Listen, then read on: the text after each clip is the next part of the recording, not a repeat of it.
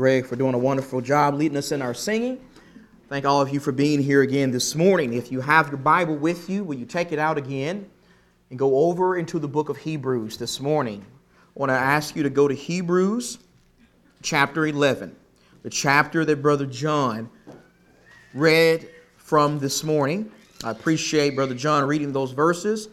I want to continue with that reading in verse number 7. I'm going to read what is going to be a lengthy section of Scripture from the Holy Spirit, but I'm going to beg you to be patient with me, to read along with me, please. And I promise you that this reading we're going to do right now is going to set up everything that we're going to talk about for the remainder of this lesson. It is going to give us a good foundation. In Hebrews chapter 11, let's pick up at verse 7. After telling us that if we're going to please God on any level at all, we got to have faith. That's what the writer says in verse 6. Well, in verse 7, he goes on to say, by faith Noah, being warned by God about things not yet seen, in reverence prepared an ark for the salvation of his household, by which he condemned the world and became an heir of the righteousness which is according to faith. By faith Abraham, when he was called, obeyed by going out to a place which he was to receive for an inheritance, and he went out not knowing where he was going. By faith he lived as an alien in the land of promise, as in a foreign land, dwelling in tents with Isaac and Jacob, fellow heirs of the same promise, for he was looking for the city which has foundations, whose architect and builder is God. By faith even Sarah herself received ability to conceive beyond the proper time of life, since she considered him faithful who had promised. Therefore there was born even of one man, and him as good as dead at that, as many descendants as the stars of heaven in number, and innumerable as the sand which is by the seashore. Drop down to verse 17, please. Verse 17. By faith Abraham, when he was tested, offered up Isaac, and he who had received the promises was offering up his only begotten son. It was he to whom it was said, and Isaac your descendant shall be called. He considered that God is able to raise people even from the dead, from which he also received him back as a type. By faith Isaac blessed Jacob and Esau, even regarding things to come. By faith Jacob, as he was dying, blessed each of the sons of Joseph, and worshiped, leaning on the top of his staff. By faith Joseph, when he was dying, made mention of the exodus of the sons of Israel, and gave orders concerning his bones. By faith Moses, when he was born, was hidden for 3 months by his parents, because they saw that he was a beautiful child, and they were not afraid of the king's edict. By faith Moses, when he had grown up, refused to be called the son of Pharaoh's daughter, choosing rather to endure ill treatment with the people of God than to enjoy the passing pleasures of sin, considering the reproach of Christ greater riches than the treasures of Egypt, for he was looking to the reward. By faith he left Egypt, not fearing the wrath of the king, for he endured as seeing him who is unseen. By faith he kept the Passover and the sprinkling of the blood, so that he who destroyed the firstborn would not touch them. By faith they passed through the Red Sea, as though they were passing through dry land, and the Egyptians, when they attempted it, were drowned. By faith the walls of Jericho fell down after they had been encircled for 7 days. By faith Rahab the harlot did not perish along with those who were disobedient, after she had welcomed the spies in peace. And what more shall I say? For time will fail me if I tell of Gideon, Barak, Samson, Jephthah, of David, and Samuel, and the prophets. Wow. What an incredible list.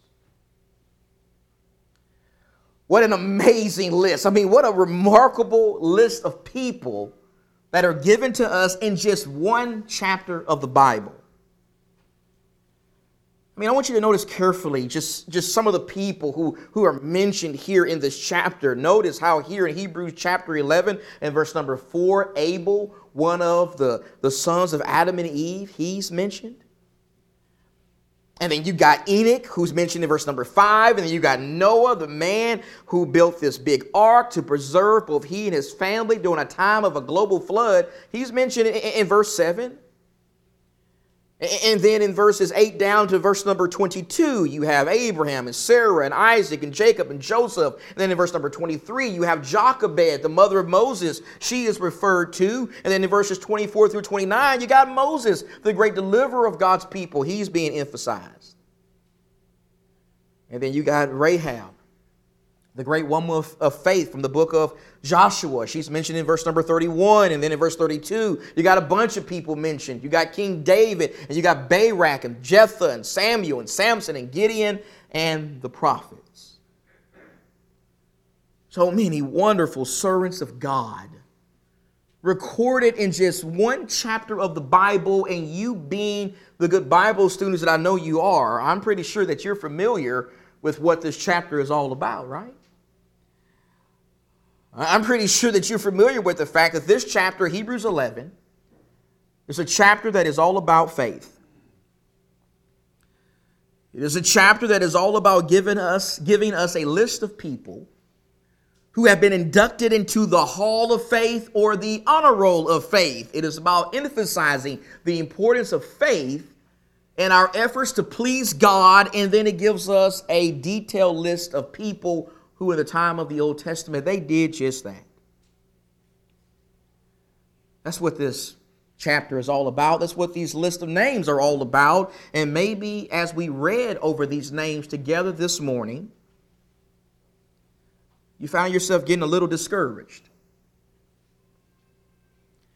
Maybe you found yourself getting a little down and even a little intimidated because you viewed these people right here as perfect. You viewed them as flawless. You viewed them as some sort of biblical superheroes. You found yourself maybe thinking that these people attained a spiritual standard that no person in 2021 can attain today. Maybe you found yourself thinking those kinds of ways as we read through this list of names. And if you thought that way, then I want you to know something this morning. I want you to know that thinking is wrong. I want you to know that God doesn't want you to feel that way. I want you to know that God did not put this chapter in the Bible to discourage you or to set up some unreachable standard for you. Instead, the main reason why God put this chapter in the Bible was to encourage you. It was to motivate you. It was to show you how throughout the course of human history, ordinary and regular people had pleased him at a very high level when they just lived by faith. That's what this chapter is all about.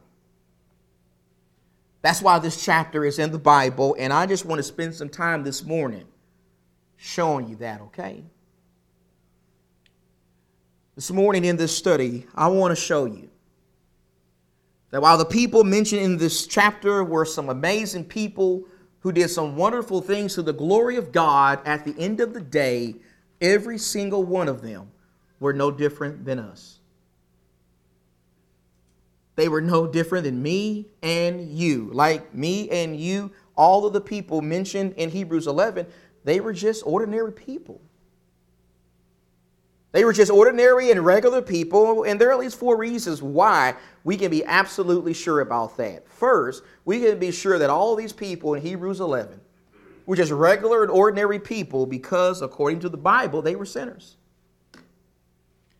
They were sinners. Can we start there this morning? Let's go to Romans. Will you go in your Bible, please, to Romans chapter 3. I'm going to some familiar verses, but I think we need to read them because they certainly go with this point we're trying to make. In Romans chapter 3 and verse 9, the Apostle Paul in the great book of Romans, he says these words, Romans 3 and verse 9, "What then? Are we better than they? Not at all. For we've already charged that both Jews and Greeks, or both Jews and Gentiles, are all, notice, they are all under sin." Look at verse 23, a very familiar verse to us. "For all," there it is again, "for all have sinned and fall short of the glory of God." I want you to pay close attention to the language that Paul uses in both of those verses. Notice how Paul says that all people have sinned. All people have sinned. When Paul uses the word all in those verses, he means just that. He means all. He means every single person. He means every single person who has reached a level of moral consciousness has violated the will of God. He means me. He means you. He even means these people that are listed in Hebrews chapter 11. You see, despite how positively we might view those people, we need to understand that they were not perfect. They were not blameless. They were not worthy of being in the eternal presence of God. Instead, like all of us, every single one of these people, they also committed a bunch of mistakes. They also committed a bunch of spiritual blunders that impacted God and impacted other people. For example, in the case of Abraham, in the case of a man who would clearly be on a Mount Rushmore of Bible characters. When you study Abraham's story, when you just do a casual reading of his story in Genesis and the book of Genesis, you know what you're going to see? You're going to easily see that Abraham struggled with lying. He was a liar. Whenever he started fearing for his life, whenever he felt his back was against the wall, you know what he did? He would resort to lying. He was a sinner. And so was Noah. Noah was a sinner. You look at Genesis chapter 9 and verse 21, and the Bible says there was an occasion when Noah committed the sin of drunkenness. He was a sinner. And so was Moses. In Exodus chapter 2 and verse number 12, we can read about an occasion when Moses actually murdered somebody. He actually murdered an Egyptian who was abusing a Hebrew slave, and then he buried the man's body in the sand. Moses was a sinner. And so was this great woman of faith named Rahab. In Hebrews 11 and verse number 31, the Bible describes Rahab as a harlot. Do you know what that means? That means she was a prostitute. That means that she was someone who committed sexual immorality. In fact, she is not the only person in this list who was involved in the sin of sexual immorality. You go and you study the story of Samson, and you see that Samson was a very sexually immoral man. In the book of Judges, we find him committing sexual immorality all the time with the Philistine women. And then in the case of the great King David, the man who was a man after God's own heart, remember, according to what we find in 2 Samuel 11, not only did David commit adultery with a woman named Bathsheba, but he also tried to cover that sin and hide that sin by setting up her husband Uriah to be killed in battle, right? And so David was a sexually immoral man, and he was a murderer. What I just want you to see is, in addition to some of the really evil people that we can read about in the Bible, in addition to the Pharaohs, and the Ahabs, and the Jezebels, and the Manassehs, and the Judas Iscariots, in addition to those kinds of people, these people in Hebrews chapter 11, they were also sinners. They were also people who made a ton of mistakes. They were also people who hurt God on numerous occasions with evil and ungodly behavior. They were just like us. They were ordinary people because they were sinners, but not only were they ordinary and regular people because they sinned. A second thing we need to say about them is they also had wavering faith. Oh yes, the people who are inducted into the hall of faith at various times had wavering faith. They had wavering faith. And someone says, Sean, what do you mean when you say they had wavering faith? Well, when I say they had wavering faith, what I mean is these people in Hebrews chapter 11, they were not always really strong in their faith. They were not always worthy of being inducted into the hall of faith. In fact, there are many times in their stories when we can read about them really struggling in their faith. They really struggled believing in the promises of God. They really struggled in believing that God's way was the best way. We see this clearly when we study the story of Abraham. I'm going to talk with you a lot about Abraham this morning. Go to Genesis chapter 15, please. I want to show you something in Genesis 15. You know, while we usually recognize Abraham as one of the great men of faith in the Bible, we need to understand that Abraham's faith wasn't always so rock solid. It wasn't always so strong and firm. Instead, there are numerous times in the Word of God when we can read about Abraham's faith wavering. We can read about it being really weak and just really not pleasing to God. In Genesis 15, look at verse 2. Now, stay with me here. Genesis 15, verse 2. Abraham is going by Abram at this time. His name hasn't been changed yet. Abram said, O Lord God, what will you give me since I am childless, and the heir of my house is Eliezer of Damascus? And Abraham said, since you have given no offspring to me, one born in my house is my heir. Then behold, the word of the Lord came to him, saying, this man, Eliezer, will not be your heir, but one will come forth from your own body. He shall be your heir. He took him outside, and he said, now look toward the heavens and count the stars if you're able to count them. And he said, God said to Abram, so shall your descendants be. They're going to be like the stars. Now look at verse 6. Verse 6 says, then he, Abram, believed in the Lord, and he reckoned it to him as righteousness. Now notice how here we find a great example of Abraham exercising great faith in God. Here we find God telling Abram that I'm going to give you an heir. It's not going to come from your slave. It's going to come from you. You're going to get a son in your old age. And through this process, you're going to be given a great nation that's going to be innumerable like the stars. That's the promise God made him. And the Bible says Abraham believed that. He believed and had faith in that promise from God, and it was counted before God as righteousness. That's what the Bible says. Abraham trusted and believed and had faith in God, but you contrast that. You contrast that with what you find 2 chapters later in Genesis chapter 17. In Genesis 17, Abraham was about 100 years old. He's an older man. And you would think that maybe he should be more seasoned in the faith, right? He should be stronger in the faith by this time, right? Well, God comes to him again in Genesis 17, and he tells him essentially the same promise he made him in Genesis 15. He reassures him of that promise. And look at how Abraham responds in verse 17. In verse 17, the Bible says that when God came and made the same promise to him again, he did what? He fell on his face and he laughed. And he said in his heart, will a child be born to a man 100 years old? And will Sarah, who is 90, bear a child? Notice how, unlike what you find in Genesis 15, Abraham, even as an older man by this time, when he hears the same promise, now he's laughing about it. He's doubting it. He's finding humor in the promise of God. Wavering faith. Wavering faith. But he wasn't the only one who laughed at this. Look at Genesis 18, verse 12. Genesis 18, verse 12. Some angels come to Abraham and Sarah and repeat the same promise again. And in Genesis 18, verse 12, it says, Sarah laughed to herself when she heard the promise, saying, after I have become old, shall I have pleasure, my Lord being old also? When the Lord said to Abraham, why did Sarah laugh, saying, shall I indeed bear a child when I am so old? Is anything too difficult for the Lord? That's a rhetorical question.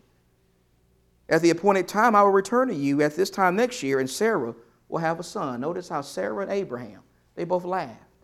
These are people in the Hall of Faith. They're laughing at God's promises. They have wavering faith. And they're not the only ones. You know, Moses did also, didn't he? You remember when the Lord initially appeared to Moses in the burning bush in Exodus chapter 3, and he called Moses to go and be a deliverer of his people in Egypt? Moses did not want to initially do that. Moses did not want to initially take on that mission. In fact, he came up with all kinds of excuses as to why he felt he was the wrong guy to take on that mission. He said, Lord, you made a mistake. You got the wrong guy. I'm not eloquent. I don't speak very well. What if the people don't believe that you sent me? Moses, he has some wavering faith. And if you want to stay here with me past lunch, and we can do that, I'm totally fine with that. We could keep going through this in Hebrews 11. We could talk about the wavering faith of Jacob in the book of Genesis. And we could talk about the wavering faith of Gideon and Samson and Barak in the book of Judges. And we could even talk about the wavering faith of King David throughout the book of Samuel.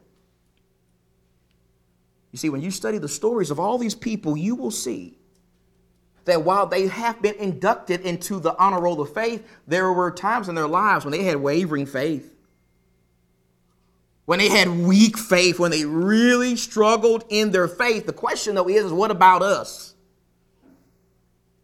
What about me? And what about you? Do you have times in your life when you waver in your faith? Do you have times in your life when you really struggle in your faith? Do you have times in your life when you really start doubting and the promises of God, and maybe you come up with all kinds of excuses as to why you can't do something that God told you can do? Do you ever have those kind of moments in your life? Well, if so, let me ask you this now. What do you do? How do you respond whenever your faith starts to waver some? Whenever you start having some doubts, whenever you find yourself stuck in the middle of some terrible mistake that you've made that clearly goes contrary to the will of God, do you just give up? Do you just throw in the towel? Do you just be overcome with fear and you believe the devil's lie that says, well, you've messed up, you're a loser, it's over, there's no way you could ever be useful to God again? Do you think in that way? Or do you choose to overcome? Do you choose to press on? Do you choose to do what it takes to get stronger? Do you choose to read your Bible more and pray more? Do you choose to repent? Do you choose to learn from your mistake? Do you choose to trust God? Do you choose to look back on your life and consider all the different ways that God has blessed you and been with you in the past, and how if he's been with you in the past, he'll certainly be with you in the present and in the future? Do you stop and think about that? We all get wavering faith at times. I get it. You get it. These people got it. And thankfully, even though they had wavering faiths, the Lord was patient with them, wasn't he? Thankfully, the Lord was patient with these people. Thankfully, he never gave up on them. He gave them time to grow into the solid soldiers they became. This is something that, again, we see with Abraham. Someone said you should just preach a sermon about Abraham. Well, maybe I should have, because Abraham, there's so many lessons from Abraham. I mean, think about all the mistakes that Abraham made in the book of Genesis. Think about the mistake he makes in Genesis 16 with Hagar, the maid of Sarah, his wife. Think about how when he started to doubt that God was going to give him a child in his old age at the behest, ironically, of his wife Sarah, he goes and he enters into a sexual relationship with Hagar, and they have a child. This child's name is Ishmael. Ishmael is born to Abraham and Hagar, and after his birth, a whole bunch of problems takes place in that family. A big mess takes place in that family, and God's got to clean that mess up. That could have been avoided if Abraham just trusted God. Put that with what you find in Genesis chapter 20, when Abraham lies to King Abimelech about his true relationship with Sarah while they are sojourning in the land of Gerar. That was another mess that Abraham created because of his sin, and God had to clean up that mess.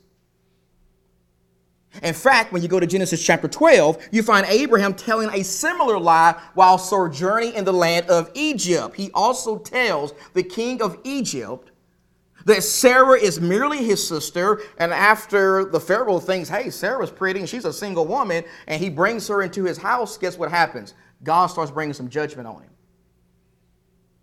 God starts bringing all kinds of problems on the house of Pharaoh, and those problems could have been avoided if Abraham had just told the whole truth. In fact, speaking of Abraham being in Egypt, let me ask you this. What in the world is he doing in Egypt in the first place? Why is he in Egypt? Why is he among the Egyptians? You ever thought about that? Go in your Bible to Genesis chapter 12. Look at this. Genesis chapter 12. Here in Genesis 12, we find some information that we start teaching our kids from the time they're very small. The 3 promises to Abraham. Whole Bible story. The whole Bible story is built on these 3 promises. God promised Abraham a great nation would come from his seed, the nation of Israel. That nation will receive a great land, the land of Canaan. And through that nation, somebody was going to come into the world and bless all people. That's a reference to Jesus. Whole Bible is based on those 3 promises. But before God makes him the promises, in Genesis 12 and verse 1, he says to him, go forth from your country and from your relatives and from your father's house to the land which I will show you. Get up and go to a land that I'm going to show you. That's the land of Canaan. Verse number 9. Look at verse 9. Abraham journeyed. He journeyed on, continuing toward the Negev. Verse 10, and there was a what? Famine. There was a famine in the land. So Abraham, went down to Egypt to sojourn there, for the famine was severe in the land. It came about when he came near to Egypt that he said to Sarah, his wife, see now, I know that you're a beautiful woman. And when the Egyptians see you, they will kill me, because they're going to say this. They will say this is his wife, and they will kill me, but they will let you live. You see, when you disobey God in one place, it usually leads to disobeying God in another place. Abraham is given some clear instructions in verse 1. Clear instructions. You don't need some Bible scholar degree to get that. God says you get up, you leave your land. His land is Ur of the Chaldeans. Leave there, go to a land that I'm going to show you. Go there. That land's not Egypt. That land is Canaan. That's where I want you to go. And to his credit, he starts going there, doesn't he? He gets up and he goes, but when he becomes aware of a famine that's in that land, he takes a detour. He goes another direction. He goes to live among the Egyptians. Instead of continuing on and dwelling in Canaan, he goes to Egypt. It appears that he doesn't trust that God's going to take care of him in a land that he commanded him to go to in the first place.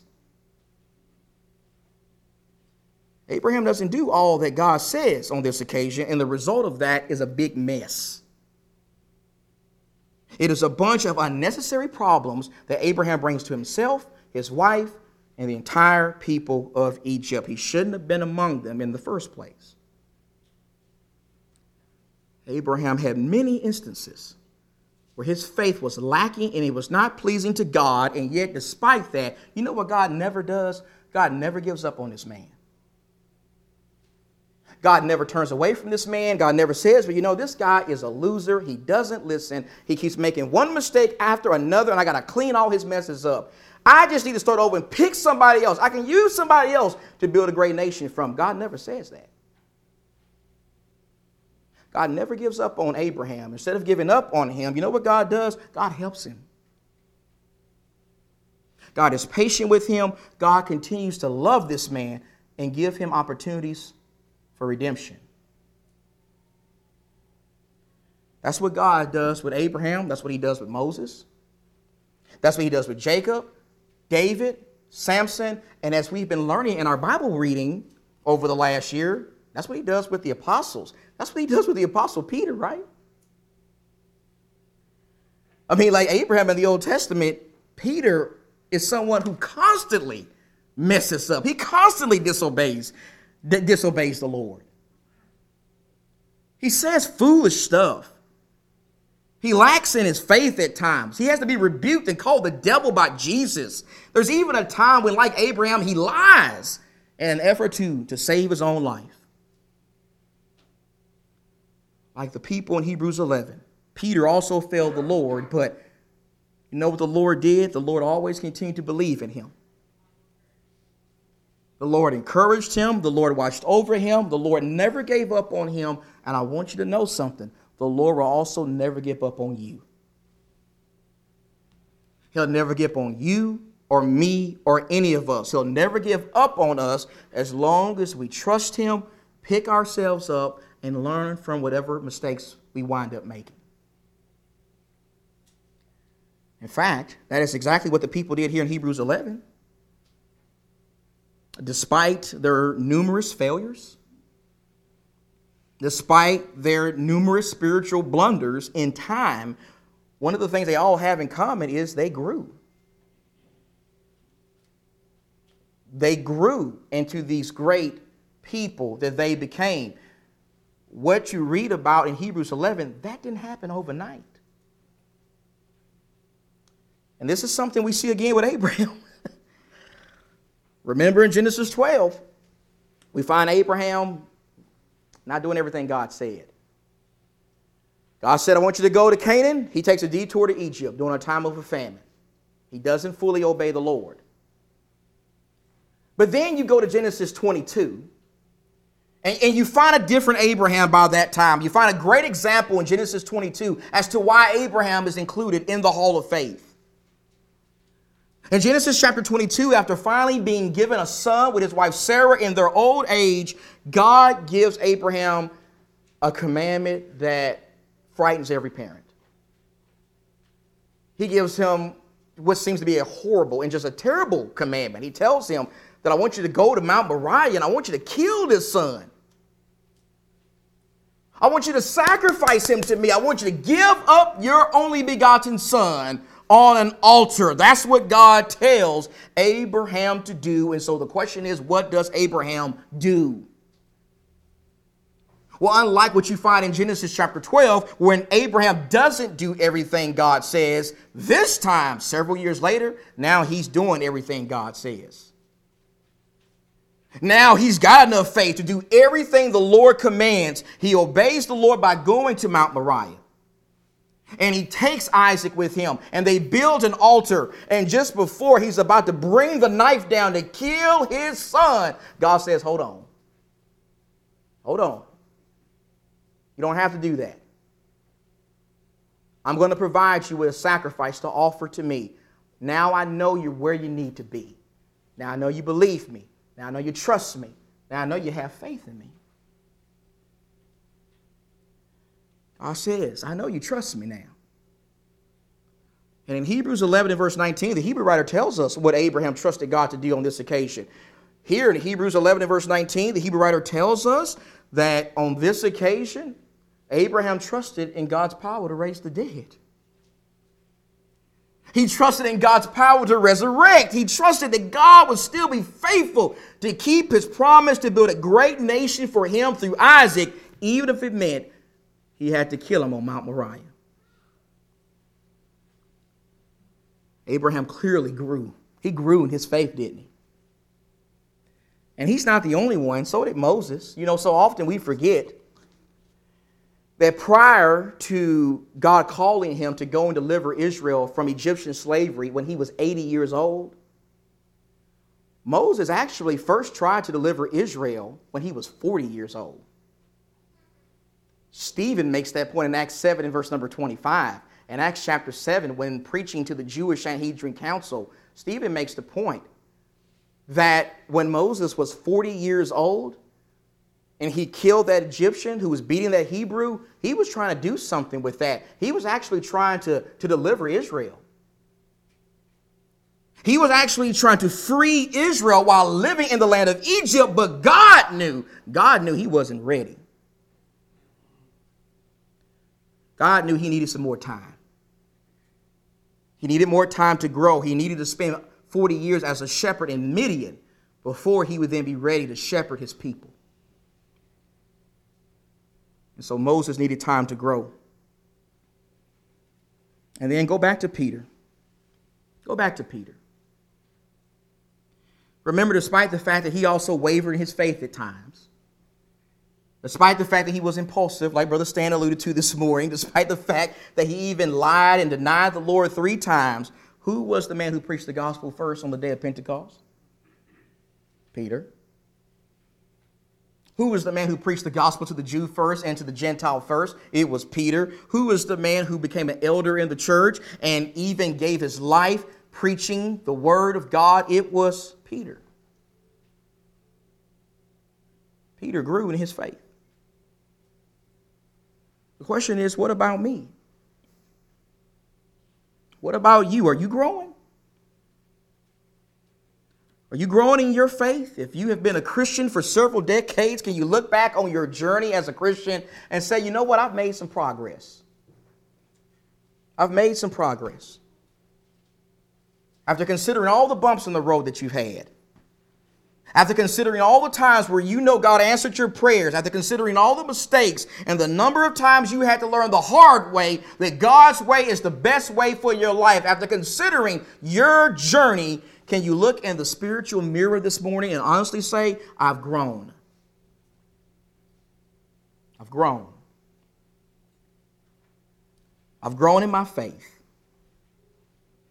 I trust God more now. I lean on God more now. I pray more. I have more control over my temper. I'm more patient, more merciful, more forgiving. I think more of the needs of others first. I'm more willing to just do what God tells me to do without questioning his love for me. I understand better the seriousness of sin, and I'm no longer allowing the devil to easily exploit my weaknesses. These people in Hebrews 11, they were ordinary people. They're not superheroes. They were sinners. Their faith wavered. They were blessed with God's patience, but they are included in the hall of faith because they grew. They grew. And I know there's so many more sermons we could preach about this, right, Don? I mean, we could do about, 50 sermons in 50 days on this. We know that, but here's the main thing I want you to take home. The main thing I want to encourage you with this morning, as someone who loves everybody here, is we can do it. We can do it. That's the point. We can be just like these people. We can be just like Abraham and David and Samson and Rahab, just like these ordinary people who lived a long time ago. We also can please the Lord at a very high level when we just live by faith, when we just believe in God and trust him and obey him. They did that, and we can too. That's the main point of this incredible chapter. And so maybe there's somebody here this morning who needs to begin that journey.